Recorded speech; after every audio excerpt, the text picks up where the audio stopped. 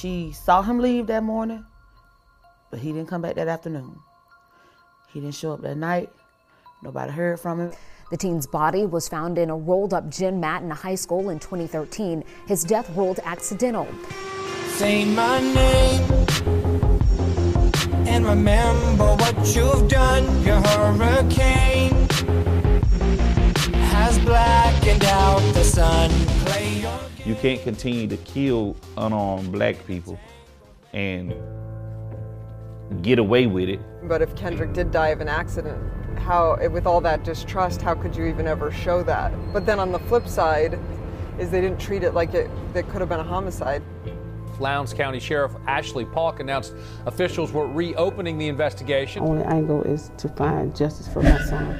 You are currently listening to Season 3 of Ashes to Ash TV, The Investigation of Kendrick Johnson, Episode 4, Positional Asphyxia. All right, we finally made it to Florida. That was a long drive. Right? And we still have 3 hours ahead of us. Why does Florida have to be the longest state on the planet? Okay, and obviously it's not. I know someone's going to write in on the comments. Florida's not the longest state. It takes a while to drive through, that's for sure. Yeah, it is. Yes. We've got about 3 more hours, but tomorrow we get to interview Dr. Anderson, which I'm so excited about. Me too. This is probably going to be one of my favorite interviews that we've done so far. Yeah, I feel like we're really going to get some unbelievable insight into what he saw during the 2 autopsies. And what's even crazier is he was part of exhuming the body. Did you ever expect you'd have to exhume his body? No, I didn't expect to have to bury his body. In June, Kendrick's body was sent to Florida. The Johnsons hired Dr. Bill Anderson to conduct an independent second autopsy. And so I'm really curious what he has to say. And what's interesting, and it's not titled as Kendrick Johnson, but there's a book under a gentleman named Lyons that basically talks about the autopsies. Wow, I didn't know that. Yeah, but it's not, nowhere is Kendrick Johnson's name mentioned. So I wonder why that's being left out. So I just want to explain really quick what we're talking about in regards to this book, because this can get a little bit confusing. The book is called The Case Files of Dr. Arthur Lyons, Medical Examiner. And so even the title's a little bit odd because it's actually written by Dr. William Anderson, who was the forensics pathologist that worked on Kendrick Johnson's 2nd and 3rd autopsies after Kendrick was exhumed. This book is a compilation of medical examiners' files about different cases. Kendrick's happens to be the 2nd case in the book. Now, all the names are changed in the book, and I'm assuming that Dr. Anderson did this to protect himself from maybe a lawsuit, or maybe he wasn't supposed to be talking about this case yet. I'm not really sure what the reasoning was for changing the names, but if you read the story, it is the story, and it goes into great detail about the findings, why the original medical examiner's findings were incorrect, and what transpired in total between Dr. William Anderson and the Valdosta authorities and kind of his take on that. So it's an incredible read. It's only $1. It's on Amazon. You can get it in a digital download and you can read it right there. If you're interested in this case, I would definitely take a hard look at that. There is some incredible information in that book. And obviously I'm not working with Dr. Anderson to try to sell this. He was very vague about it to begin with, but once I got my hands on it and read it, I just think for $1, it's definitely worth reading because I think it's extremely eye-opening. So if you're kind of on the fence, like I have been through a lot of this, whether this was accident or murder, I think this will help clarify a lot of things like it did for me. I wonder if it's not okay to write about it or what. So I read the whole book so I could really get myself grounded and ask him appropriate questions, since this obviously isn't my typical field. So I thought it really helped to do that reading so that I understood what we're walking into a little bit more. When we arrived to interview Anderson, we set up the office with our equipment.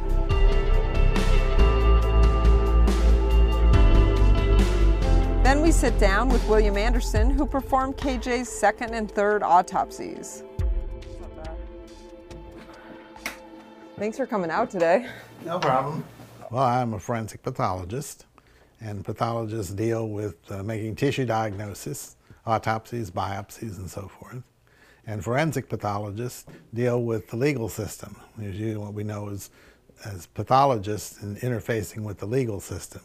Most usually determining cause and manner and mechanism of death and injury. And how long have you been doing this, and why did you get into it originally? Well, I've been doing it since about 1976. And I was interested in pathology because it's basically a scientific approach to medicine. And I had always liked basic science, biology, and so forth. And I preferred that to clinical medicine, although the laboratory part of pathology deals with clinical medicine all the time. And of course, biopsies deal with patient diagnosis all the time, too. And I do both now. I am a consultant on cases, and I also run a laboratory for biopsies. Do most people who pass away have an autopsy done, or what's the conditions? No, the vast majority do not. What usually constitutes someone having an autopsy done? Well, there are legal situations in a coroner medical examiner system. If a death is sudden, unusual, traumatic, unexpected, suspicious, the medical examiner may get involved in doing the autopsy.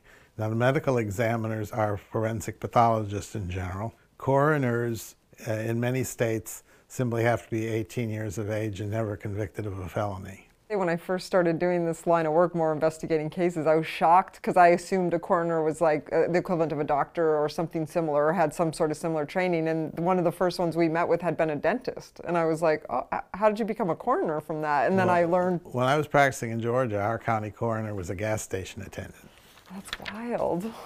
And what kind of power do they have the power to kind of say the cause of death? Yeah, they do. The coroners determine the cause and manner of death. Manner more important, whether it's a homicide or an accident or a suicide or natural death. And obviously, if you have people who are not trained making those calls, then essentially you're going to basically garbage in, garbage out. Oh, absolutely.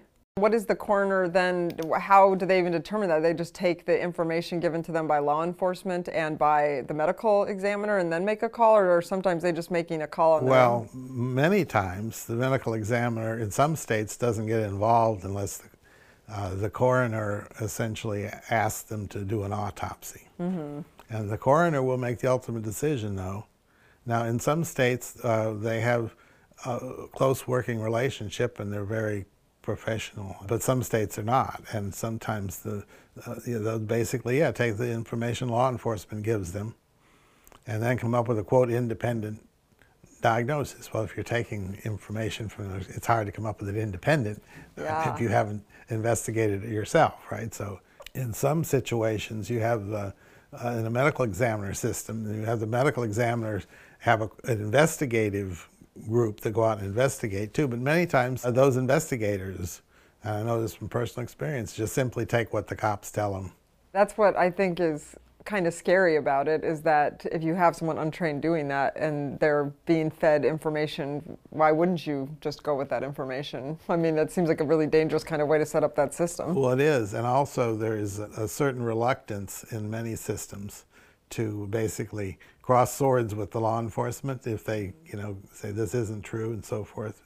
And particularly in many states, law enforcement personnel have significant input into the hiring and firing of medical examiners. And it's certainly true in Florida, where you have a group appointed by the commission in a county to decide who the medical examiner is going to be. And generally it's tilted quite a bit toward all the law enforcement people and the state attorney, and you may have one public defender and one funeral director and one lay person, but the rest of them are all law enforcement. So they obviously have sway over the individual economically, if you will. That's never a good situation. That's interesting that you bring that up, because in a lot of the cases, we have a lot of people who come talk to us who are afraid of losing their jobs, so they just won't go on the record, but they sometimes give us the reports, or they'll give us stuff, but they're very much like, you will ruin my life if you say my name. And I think that's really sad that the system is set up around people losing their livelihood. I could see why a lot of people, they didn't cause it, they didn't do it, so why do they want to put their neck on the line to potentially lose their income? And I feel like that's a huge problem in this kind of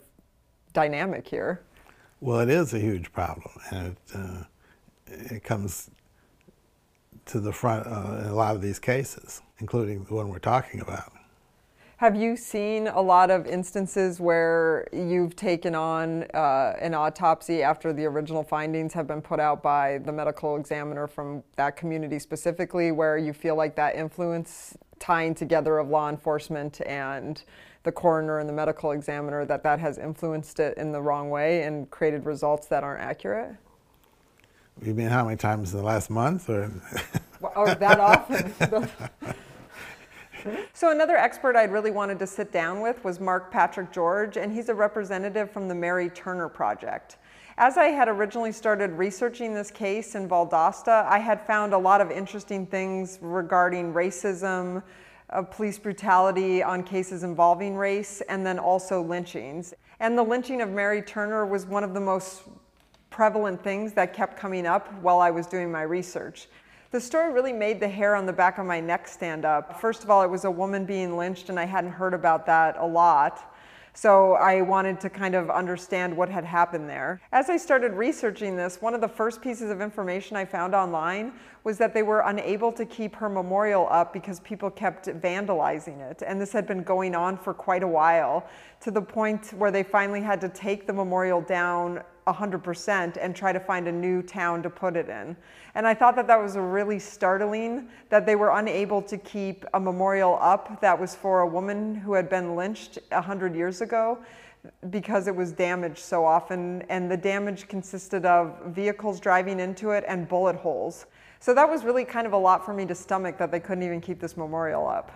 So I quickly just want to read this post that I had found in regards to the fact that they couldn't keep the memorial up. Dear members of the press, the Mary Turner Project wanted to reach out and let you know that the Mary Turner lynching historical marker has again been seriously vandalized. This time to the point that the metal marker was actually severely cracked. It appears that it had been repeatedly struck on the lower left-hand corner multiple times by some kind of on or off-road vehicle. It has also been shot a few more times since the last act of vandalism last year. There are now at least 27 bullet holes, impacts in the marker.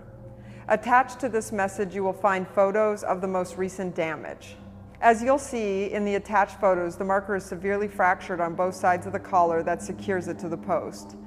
Given that another small blow or two would have completely broken the marker off of the post, the staff of the Georgia Historical Society and the Mary Turner Project determined that we needed to remove it from the site before the marker plate was completely broken off from the post and potentially lost. With that decision in mind, members of the Mary Turner Project removed the marker from the site location last Thursday and will store it until reinstallment plans are developed with the Georgia Historical Society and other sponsors of the marker. So I think that kind of explains a lot about what had been happening with the marker, but I also think it's really interesting that you cannot keep a marker up in Valdosta like that is in remembrance of somebody who went through a horrible act of violence and who's also Black. So I think that is really telling, and it was really kind of disturbing when I read that. So I really wanted to talk to Mark Patrick George to understand a little more about what happened to Mary Turner and what impacts that might have on today in Valdosta and the Kendrick Johnson case.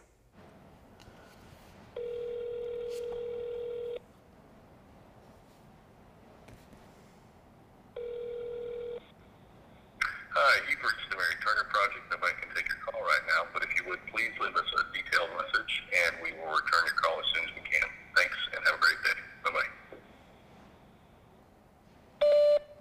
Hey Mark, this is Ash Patino. I had been in contact with you about possibly doing an interview with you or someone from the project about the series we're doing on Valdosta and Kendrick Johnson, and then the history of the African American community into today. And we have the dates we're going to be back in town. So I was hoping that we could schedule an interview with you on one of those days. Sure, my name's Mark Patrick George. I am the coordinator of something called the Mary Turner Project, which is kind of a grassroots, community-based racial justice organization. We do a lot of what I call applied social research around any kind of racial inequality, and the point of doing that research is to engage the community or the public or institutions, both to kind of educate but also kind of cause social change. So we do historical research on kind of the racial atrocities in this part of the world, whether it's slavery, lynching, debt peonage. We provide free services for the descendants of lynching victims. So if families are wanting research done, we do that. Plus we do kind of local activism when called upon to do so.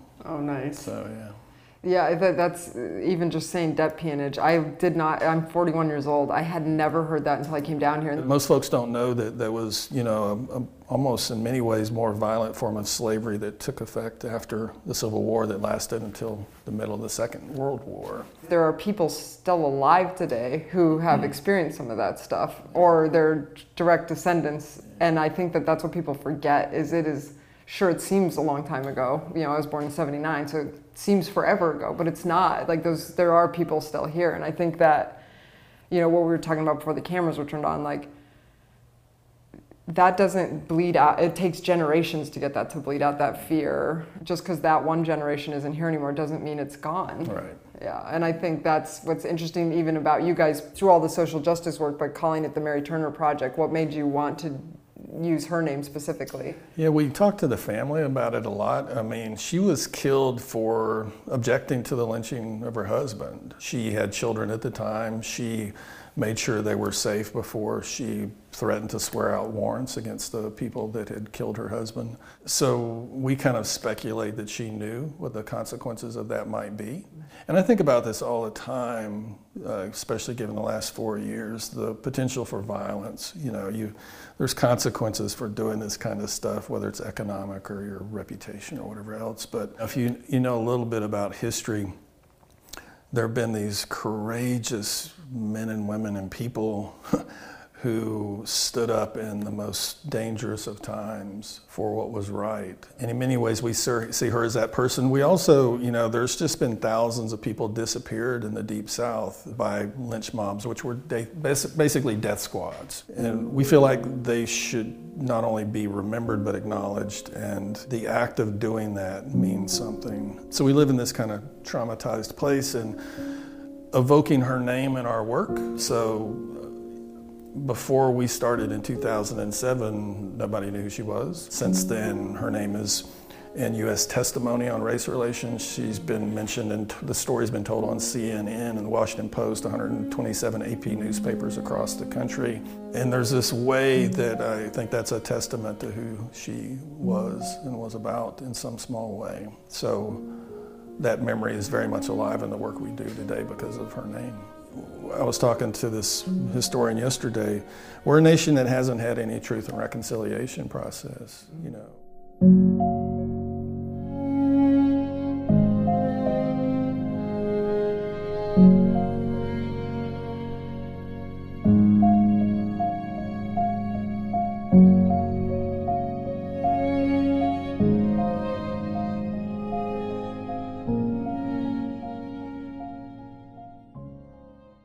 We continue our conversation with Dr. Anderson. Generally speaking, over a year, I probably get about 5 or 6 of those at least a year where there's been a second autopsy. And I'm in private practice now, so I'm not hired by the county or anything, so those constraints are not there. But the medical examiner, even when confronted with hard data, as was the case in Kendrick Johnson, even when confronted with hard data, are very reluctant to accept that or even look at your data when you bring it forward to them. Yeah, that's interesting because Sheriff Polk, when we had asked about you, we said, why were these 2 other autopsies so different than the initial one? And he said, well, I guess if you pay a guy to do an autopsy, they're going to give you the results you want. And I thought, how offensive was that with your well, career? that's always a good way to deflect it. But the fact of the matter is that the medical examiners in the state are paid for their jobs too, and so forth. It wasn't like we didn't document what we found. All they had to do to assure themselves that wasn't true was just look at the pictures, and we offered to send them the pictures, and nobody wanted to look at the pictures in Kendrick Johnson. Yeah, that's surprising because I would have thought they would have wanted to take your information and get their own medical examiner, certainly all in a room, and all talk through it to see if everyone can come to the same conclusion. But that just doesn't even seem to happen at all, or am I incorrect? It doesn't happen very often. Well, the medical examiners, for instance, in the Kendrick Johnson case, where they did not dissect the area that we found the injury, you know, they don't want to basically admit that they didn't, you know, look at that area. And sometimes it's not incompetence, but sometimes it takes a couple tries to get everything right in autopsy, because you might not think of at first, but then you go back and look at things that didn't fit correctly, like the lung weights, for instance, in this case. Then you go back and look at it, and as I said, sometimes you have to do 2 autopsies to get it right.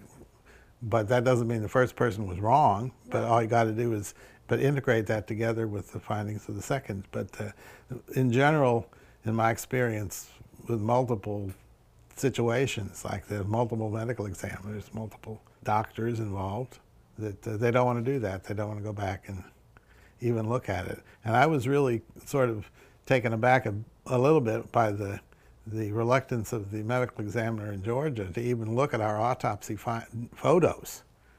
You know, at least look at them and say, no, I don't agree with it, but to not even look at them in the first place, you know, it's difficult to comprehend why you would do that. Yeah, that seems very cavalier to me. I can't imagine just assuming I was right about something and not willing to at least look. I might still be right, but at least look at it objectively. Well, even if you're going to deny that what our findings mean anything, at least look at them before you deny it.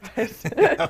at least pretend. It's good to cover yourself. Yeah, at least to look at it before you automatically deny it. Yeah. I just want to break into the episode really quick and remind everybody to subscribe. You can subscribe right on the website, www.ashes2ashtv.com, and that's spelled ASHESTOASHTV.com. And if you can subscribe, that money just goes right back into helping us solve these cases. You also get some perks. You get discounts on merchandise, you get to see episodes early, you get to see behind the scenes and uncut footage, and you get to be part of our private Facebook subscriber group, and that's kind of nice because you can ask questions directly to me and I'll be able to answer them. And last but not least, you get to see these episodes without commercial breaks, so that's always a nice bonus. So if you can subscribe, please do. It helps us out a lot. If not, I just ask that you keep watching. The show is always free because that's how we get in tips and solve these cases. So thanks for watching, and back to the episode. We return to Mark Patrick George's conversation. There is some local support, but we're in the deep south, and there's also a contingency of people that want to keep things the way they are, and they want to keep the past buried, and they want to pretend it didn't happen. We also know many of the lynch mob members, their descendants are alive and well here. Both of those things are going on at the same time. Even since we've been down here, someone had asked us who we were interviewing, and we had mentioned that we were interviewing, we just said someone with the Mary Turner Project because we didn't know if they would know who you were. So the person actually said, well, they just can't leave anything in the past. And I have a hard time reacting to that stuff on camera, but I was kind of like, I think it should be talked about. But... Well, we're selective about the past, right? So when she was killed, my grandmother was 18. You know, I have an uncle who's alive today that was alive when lynchings were happening. He's 92. He's told me stories about them. So we're not talking about that long ago. And at the same time, it's interesting what Americans do with the past, right? We don't have a problem with 4th of July. We don't have a problem with Memorial Day. We don't have a problem with a variety of things in the past, right? Specifically if they make us feel exceptional and good. When it comes to being grown-ups and facing how this country was founded and the things that have been done in the name of quote-unquote freedom, we seem to be kind of cowardly. So, and I think that's unhealthy.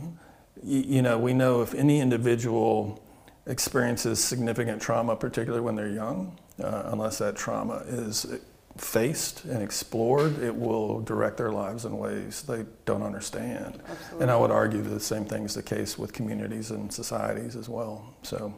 It's interesting. And if the past didn't matter, let's take that damn statue off the courthouse lawn. And yeah. But all of a sudden, the past all of a sudden matters again when you start trying to change some things.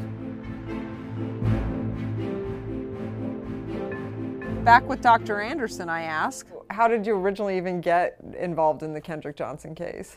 Well, I was contacted by Shaveen King, who is the lawyer for the family, and they were quite concerned that this didn't make any sense, that all somebody had to do, if their shoe had fallen down in the middle of the gym mat, all you had to do was turn the gym mat over on its side. I mean, it's standing there to turn it over. And it's sort of like, it's almost assuming that Kendrick was too dumb to do that, would do that. And, but nobody's going to do that. And then, of course, the positional asphyxia thing, then I said, well, send me the autopsy that the state had done. I look at the lungs, and they're normal, no edema, nothing. And I said, well, to make a diagnosis of positional asphyxia, it means that the lungs, because an individual has progressively unable to breathe properly, the diaphragmatic muscles get tired, the lungs fill up with fluid, and normally you have 800 or 900 grams lungs filled with fluid to make the diagnosis of positional asphyxia. Mm-hmm. And Kendrick's had no fluid in it, and they were normal weight. Well, just by definition, you can't diagnose positional asphyxia if you don't have the major component of the diagnosis. It's like calling a heart attack and say, well, the heart is normal, but we think he had a heart attack. To make the diagnosis, you have to have the primary factors involved in making that diagnosis. And number one in positional asphyxia is the presence of pulmonary edema, heavy lungs, fluid in the lungs. And that wasn't there. So immediately that caused some, I was a little bit skeptical about whether or not this, first of all, it didn't make any sense that he would climb into the gym mat. And second of all, when you found that there was no evidence of positional asphyxia, that I said, well, we need to basically exhume the body and look and see what. Yeah. And does that happen with any positional asphyxia case where fluid goes into the lungs, or only if someone's inverted during? No, any positional asphyxia, because what it is that you can't breathe properly, so your oxygen level goes down, your heart begins to fail because it's not getting enough oxygen over a period of sometimes minutes, sometimes an hour or two. Sometimes, if you in a position where you can't breathe, you can breathe somewhat but not completely, and you can't get out of that position, then eventually you'll die of the positional asphyxia when the lungs fill up of time and fluid. So you wouldn't have somebody dead with no pulmonary edema and call it positional asphyxia. You'd have to call it something else. Absolutely. And when the original medical examiner had looked at his body and the lungs, they basically had stated that the lungs were of normal weight? Oh, yeah, well, they weigh them. There was no evidence that the lungs were at all heavy as far as fluid and so forth. So. And did they ever come up with an explanation for why, in this case of positional asphyxia, that might have not, why the lungs might not have had that? Did they ever explain that to you, or no? No, well, actually, we offered to send them all our information, the photos and findings and so forth, and they basically, the state medical examiners indicated that they were not interested in looking at any of that at all. They didn't even want to see the pictures. They didn't want to see our findings. Ashes to Ash is created by Ash Patino, associate producer Kate Giordano, production manager and co-host Bree Blankenfeld, title music Bones, performed by 8 Graves. Subscribe on the website to receive commercial-free content, early access to episodes, uncut interviews, and discounted merchandise. Just go to ashestotv.com, www.ashestotv.com. If you have a tip or information, please email us at ashland57@gmail.com, ashland57@gmail.com. We can keep you anonymous. If you know of illegal activity involving this case, please reach out to your local law enforcement. To follow us on Facebook, please go to Ashes to Ash True Crime, and on Instagram, Twitter, and YouTube at Ashes to Ash TV.